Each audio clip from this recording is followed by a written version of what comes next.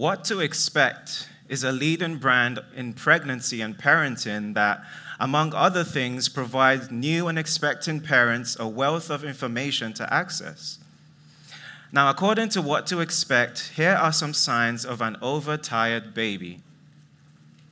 Babies who don't sleep enough and who stay awake for longer than they can handle end up having a stress response, an increase in adrenaline and cortisol, making it trickier for them to wind down for bed. Sometimes it's obvious your baby is overtired, and other times the signs are subtle. Here's what to look for in your little one.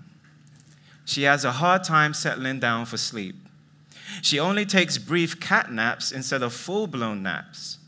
She doesn't get a lot of sleep at night. She's very cranky or fussy. She's less able to handle frustration or pain. She's more prone to meltdowns in an older baby. She falls asleep at random times during the day, in the high chair when eating, for instance, or as soon as she hits the stroller, even if it's not nap time. Now, those of you who are parents here have probably seen this in your kids, right? But I wonder how many of us, as we listen to that list, can identify ourselves. Hard time settling to sleep or don't get enough sleep at night? Check. Cranky or fussy? Check. Less able to handle frustration or pain? Check. Prone to meltdowns? If we're honest? Check.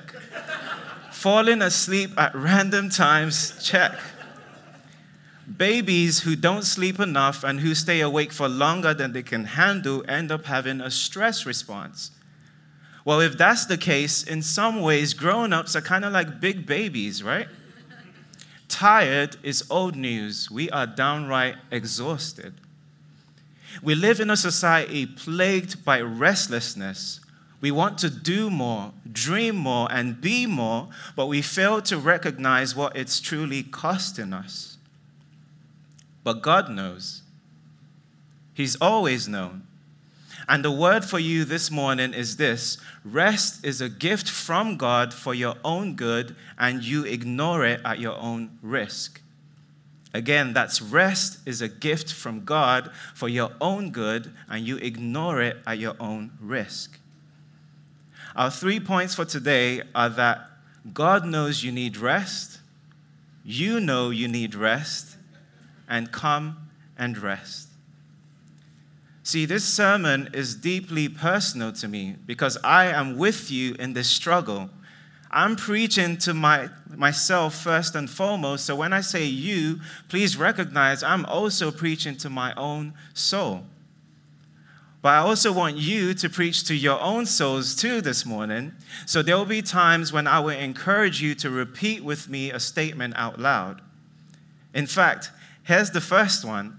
Repeat after me. Oh, my soul, God knows you need rest.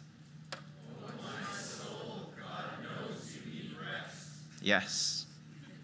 Throughout our Homesick series, we have been exploring the longings we all have and how these longings are meant to drive us back to God. Our need and longing for rest is no surprise to God. After all, He is the one who made us. So knowing that you need rest then, He created it. In Genesis 1, we have our origin story, the account of creation when God made all things. And we saw last week that the very act of creation was God's work. In 6 days, He structured and formed life as we know it. And then we read this in Genesis 2. Thus the heavens and the earth were finished and all the host of them. And on the seventh day, God finished His work that He had done, and He rested on the seventh day from all His work that He had done. God rested. Those of us who are familiar with what the Bible has to teach us about God might find this statement unusual. God is all-powerful and doesn't get tired, so why did He rest? The verses we read tell us that He had finished His work of creation. So with His work done then, He looked at all that He had made on the sixth day and declared that it was very good. So with a job well done, by the way, that's the only way God works, all that was left for him was to enjoy what he had done. If you remember, we talked about how God in his work set a pattern for those made in his image to follow. So after 6 days of working, he stopped on the seventh day. Now, this was no mere coincidence. What we read in Genesis 2 makes it clear that the seventh day of the creation account, the day when God took a day off, so to speak, was a day different from the others. We are told in Genesis 2:3 that God blessed the seventh day and made it holy, because on it God rested from all the work that he had done in creation. He blessed it. We have seen God pronounce his blessing on the living creatures he had made, but here we have God blessing the very day itself. And more than blessing it, we see that he made it holy. We might gloss over this word because we're used to reading it in the Bible, but do you realize that this is the first mention of holiness in the Bible? And it's given to a day. To be holy is to be set apart, to be marked for special use. And that special use is always directed to God. Here, God himself blesses a day and sets it apart. Why? We are told that God made it special because on it he rested. So from the very beginning then, a day is set apart by God as special and blessed, a day of rest. As Adam and Eve followed after God's pattern of work, they would have also followed after God's pattern of rest. In creation, God decreed a moment in time to rest from labor. We know he surely didn't need it, but he knows that we surely do. But the Bible teaches us that not only did God create rest by decreeing the seventh day, he also commanded it. When a lot of us think about rest and the seventh day, our minds likely go to what is known as the Ten Commandments. You see, when God chose the people of Israel to be his people, they entered into what is called a covenant, an agreement between parties that creates a permanent relationship that is meant to be marked by faithfulness, obedience, and loyal love. So as God's people, they were given laws to follow, and the Ten Commandments are a kind of summary of the laws the people were given. The fourth commandment, which also happens to be the most detailed commandment, talks about what is known as the Sabbath day. And we read in Exodus 20, "Remember the Sabbath day to keep it holy. 6 days you shall labor and do all your work, but the seventh day is a Sabbath to Yahweh your God. On it you shall not do any work, you or your son or your daughter, your male servant or female servant, or your livestock, or the sojourner who is within your gates. For in 6 days Yahweh made the heaven and earth, the sea, and all that is in them, and rested on the seventh day. Therefore Yahweh blessed the Sabbath day and made it holy." See, the people were supposed to work, but that work was to be restrained by the Sabbath day, a day of rest modeled after the pattern of God's own work and rest. God didn't simply say to his people, "It would be nice if you rested." No, he commanded them to rest. Look at what he says in Exodus 31. "You shall keep the Sabbath because it is holy for you.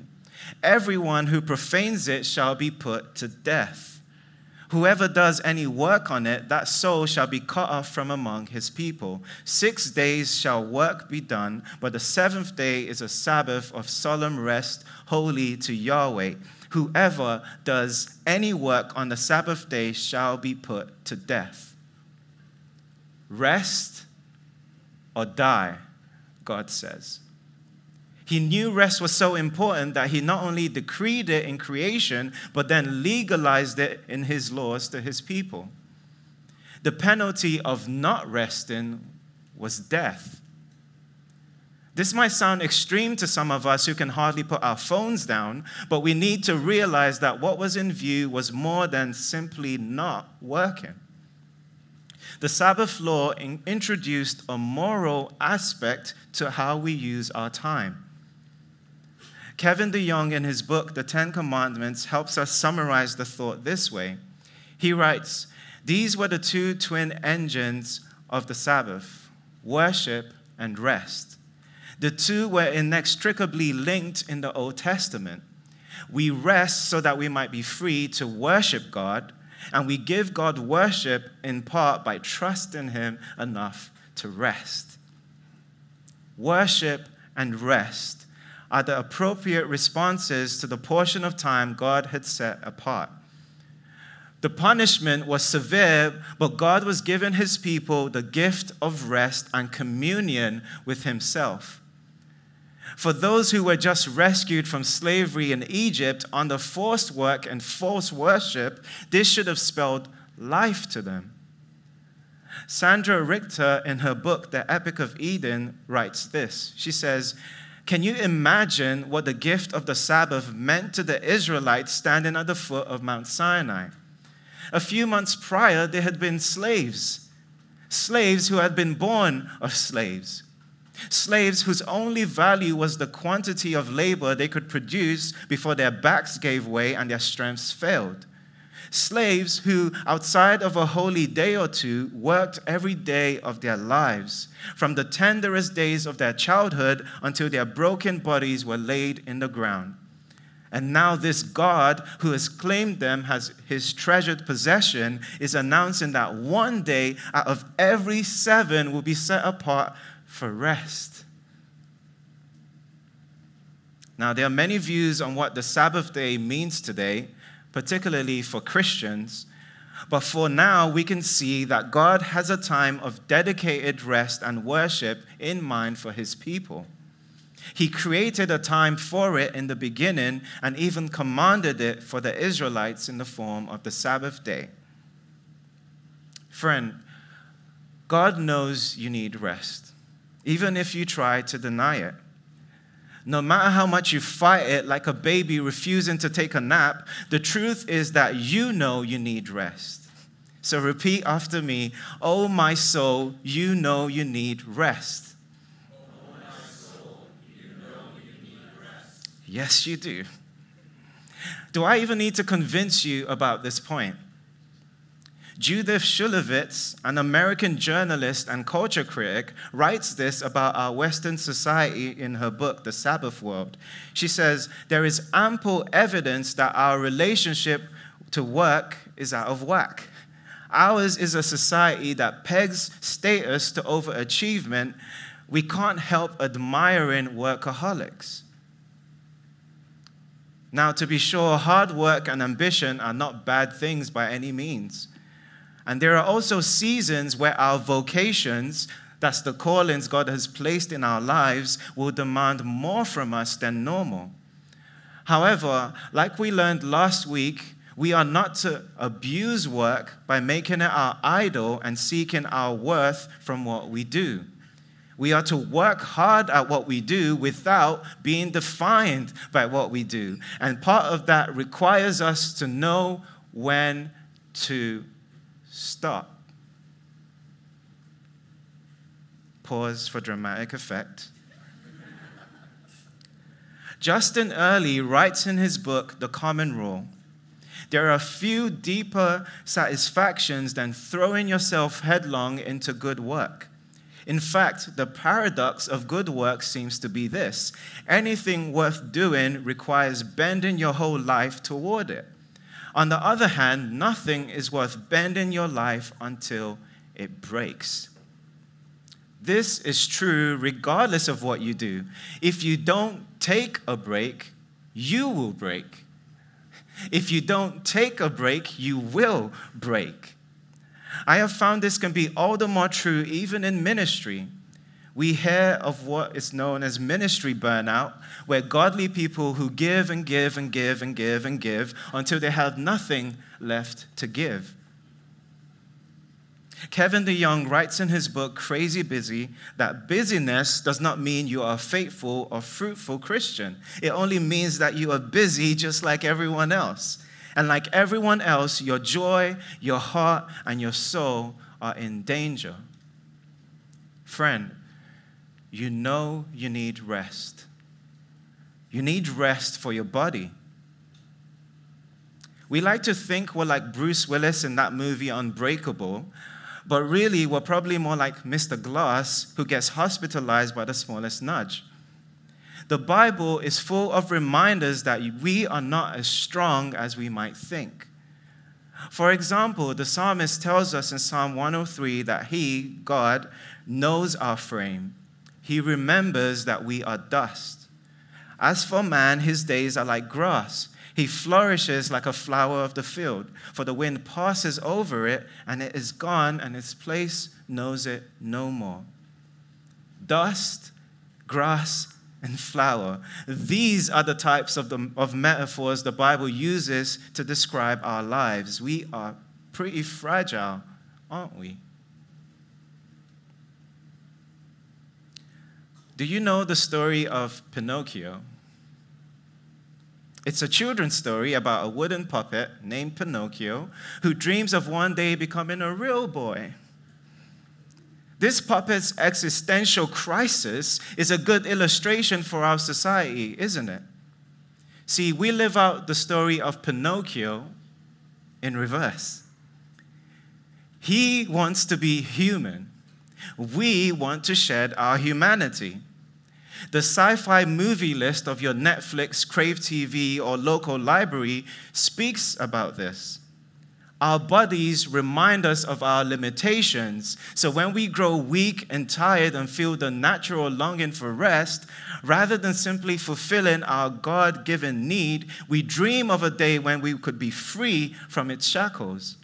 Sleep is seen as an interruption, and rest is like a bad word that gets in the way of more productivity. Friend, the authors of Gospel at Work have a word for you. They write, here's the thing. God knows your limits. He designed them. You can trust him when he says you need to rest.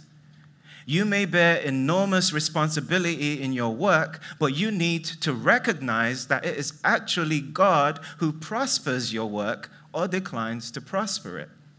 God can grant success in surprising ways when we demonstrate our faith in him, even by not working.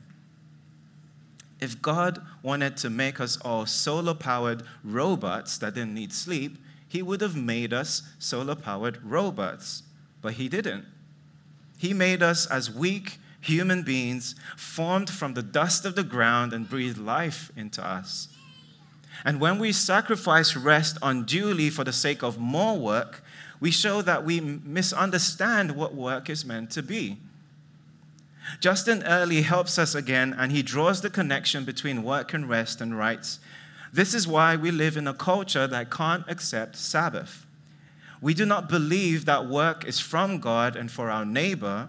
Instead, we believe that work is from us and for us. We're trying to show that we matter, that the world wants us, that the world depends on us." But the truth is that the world isn't the dependent one. We are. The author of Ecclesiastes writes, "A generation goes and a generation comes, but the earth remains forever." Friend, the world will keep on spinning after you're gone. God's idea, and he's a lot smarter than us, was for us to have 6 days of work and activity balanced with 1 day of rest. When we try to tip the scale by borrowing time of rest to do more work, we must remember that it is time that we must pay back. And like loans nowadays with crazy interest rates, the longer we take to pay it back, the more it will cost us. It could be in the form of stress, anxiety, fatigue, oversleeping, sickness, or injury, but sooner or later, we all pay up. So do you take care to rest in your weekly cycle? Or are you working on borrowed time, putting off the rest your body needs until you are forced to take a break? Remember, if you don't take a break, you will break. Nature tells you rest or die. But it's not only your body that needs rest. You also need rest for your soul. See, our bodies are driven by what our hearts and souls long for. So what we experience externally is typically first directed or felt internally. If I was to ask you, what drives you to work yourself to exhaustion? Or what keeps you from giving your body the rest it needs? What would you say? To care for the welfare of your family? Or to progress in your career? Or to uphold your reputation? To maintain a particular lifestyle? Or because you just don't know any other way to live? See, rooting out the deep motives for why we do what we do is important, because even if you were somehow to get rest for your body, a rested body will still be weighed down by a restless heart. When we try to please others or find our identity in work or whatever else the motivation might be, we will wear ourselves out and yet always be craving more because our longing will never be satisfied. And of course, the deepest longing that drives us, whether we want to admit it or not, is our longing for God. See, we were made in His image and therefore made for relationship with Him. And Augustine gets it right with his famous quote you might have heard 1,000 times, that our hearts are restless until they find their rest in Him. This is why God's Sabbath command was more than an absence of work. It was rest and worship, medicine for your body and life for your soul. But as we've been highlighting so far in this series, our longings have been affected by our sin. When Adam and Eve disobeyed God, God's judgment brought a curse. In Genesis 3:19, we read this, "By the sweat of your face you shall eat bread till you return to the ground, for out of it you were taken. For you are dust, and to dust you shall return." The mortality of our bodies was highlighted in the curse. But more than physical hardship and the breaking down of our physical bodies, our sin has also brought a separation from God. We read from Genesis 3:24 that God drove out the man, and at the east of the Garden of Eden, He placed the cherubim and a flaming sword that turned every way to guard the way to the tree of life. Man was separated from God, and the way back is out of reach. While before rest was something enjoyed as a gift in paradise, it became something necessary yet hard to obtain in a broken world, with the now shut off Garden of Eden as a visual reminder. By the time we get to Genesis 5, mankind has become painfully aware for the need of true rest. And we read of one of Adam's descendants named Lamech, who voices out his longing in the naming of his son. We read in Genesis 5:28 that when Lamech had lived 182 years, he fathered a son and called his name Noah, saying, "Out of the ground that Yahweh has cursed, this one shall bring us relief from our work and from the painful toil of our hands." Work is hard on our bodies, and the rest our soul needs in communion with our God and Creator has been broken. Friend, this is especially true for you if you are not a Christian. See, if you've recognized that you need rest for your body, but yet you ignore the rest for your soul, then know that you have been going on borrowed time, and at some point, we all have to pay. When you live your life with no regard for your Creator, your sin and disobedience are like compounding interest. You cannot pay back what you owe yourself, and the rest you long for remains out of reach. on the day of judgment, if your soul has not found its rest in God, then it won't be able to enter its final rest then. All that remains is restless torment apart from God. But there's good news for you. Remember, rest is a gift from God for your own good, and you ignore it at your own risk. And this gift is being offered to you all this morning. So repeat after me, "Oh, my soul, come and rest." Oh, my soul, come and rest. Even from the Old Testament, it was clear that the rest God was calling his people to was something profound. Lamech's son Noah couldn't bring the rest they were longing for. And back then, for the nation of Israel, the promised land was like a visual representation of the rest God has promised them, just like the Garden of Eden was a visual representation of the rest Adam and Eve had lost. Some failed to enter the promised land because they disobeyed God, but even those who did enter the land, the physical rest was never meant to be the ultimate point. The writer of the New Testament book, Hebrews, makes it clear that Joshua, the one who led the people into their physical rest in the promised land, could not lead them into the true rest that God had promised.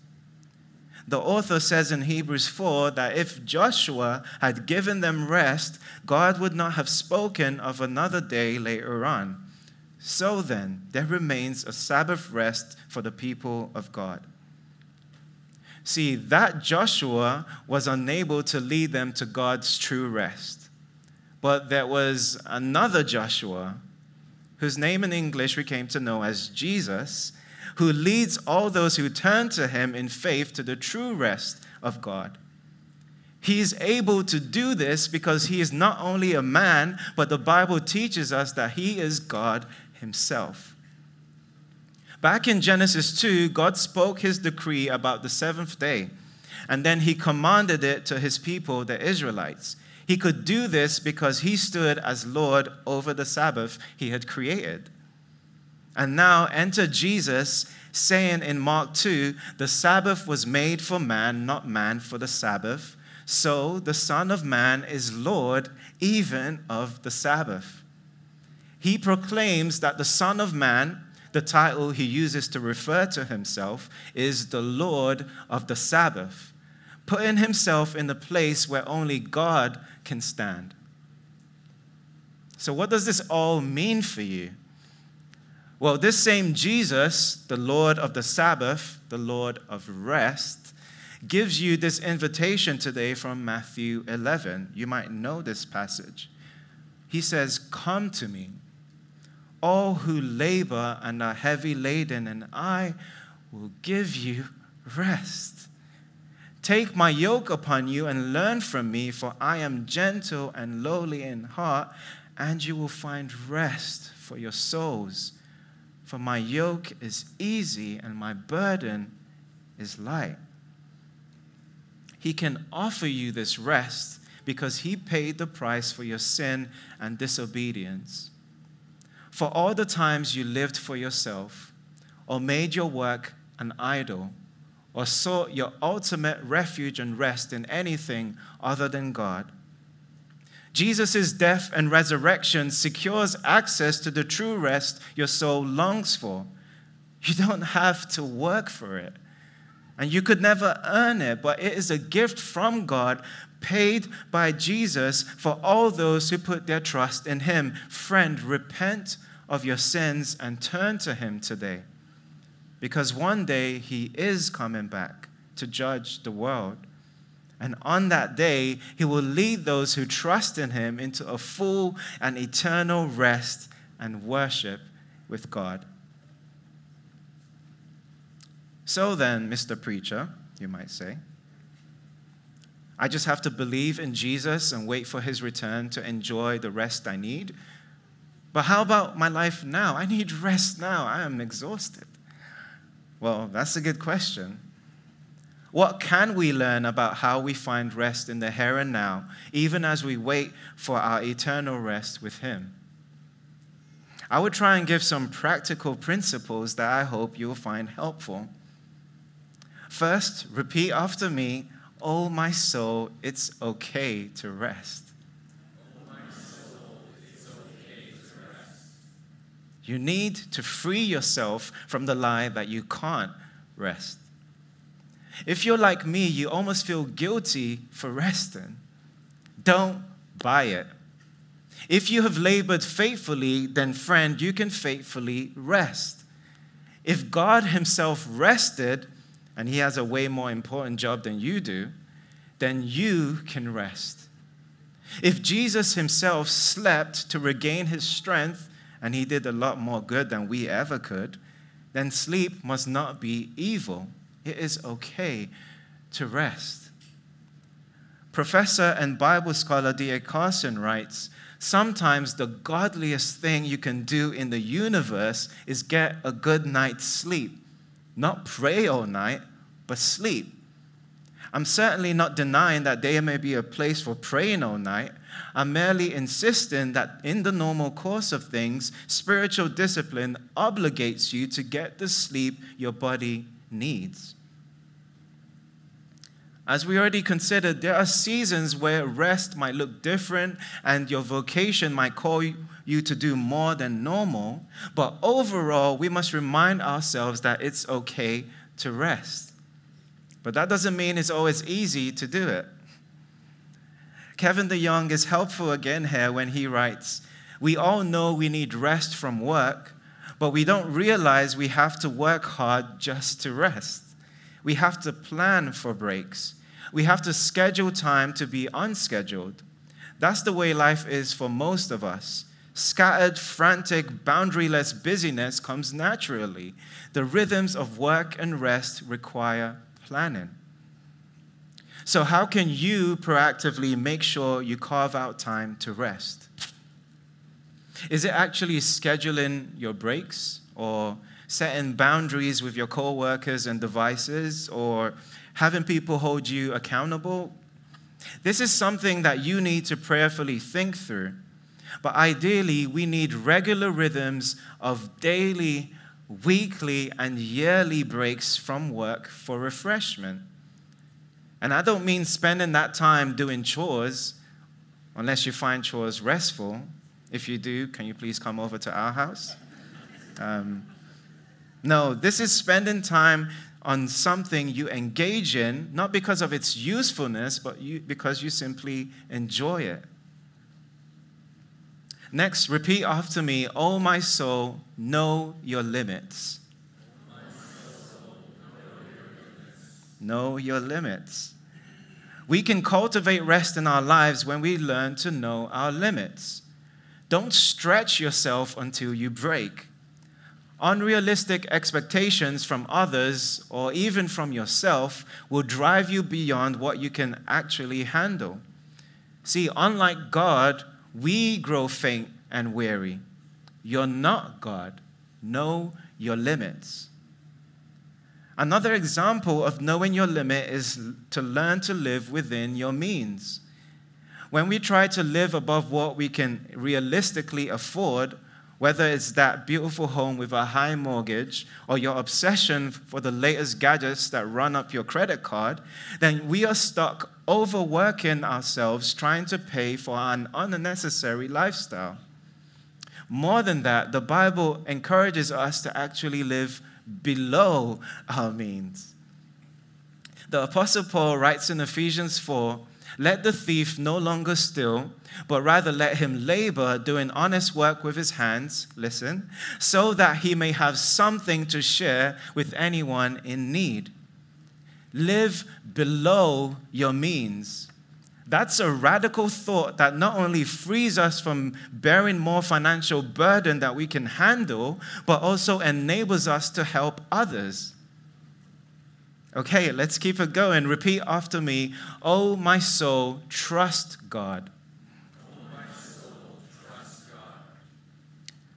When God commanded the Israelites to rest on the seventh day and not to work, it required them to trust that even though they were not working, God would provide for them. It was a test of trust.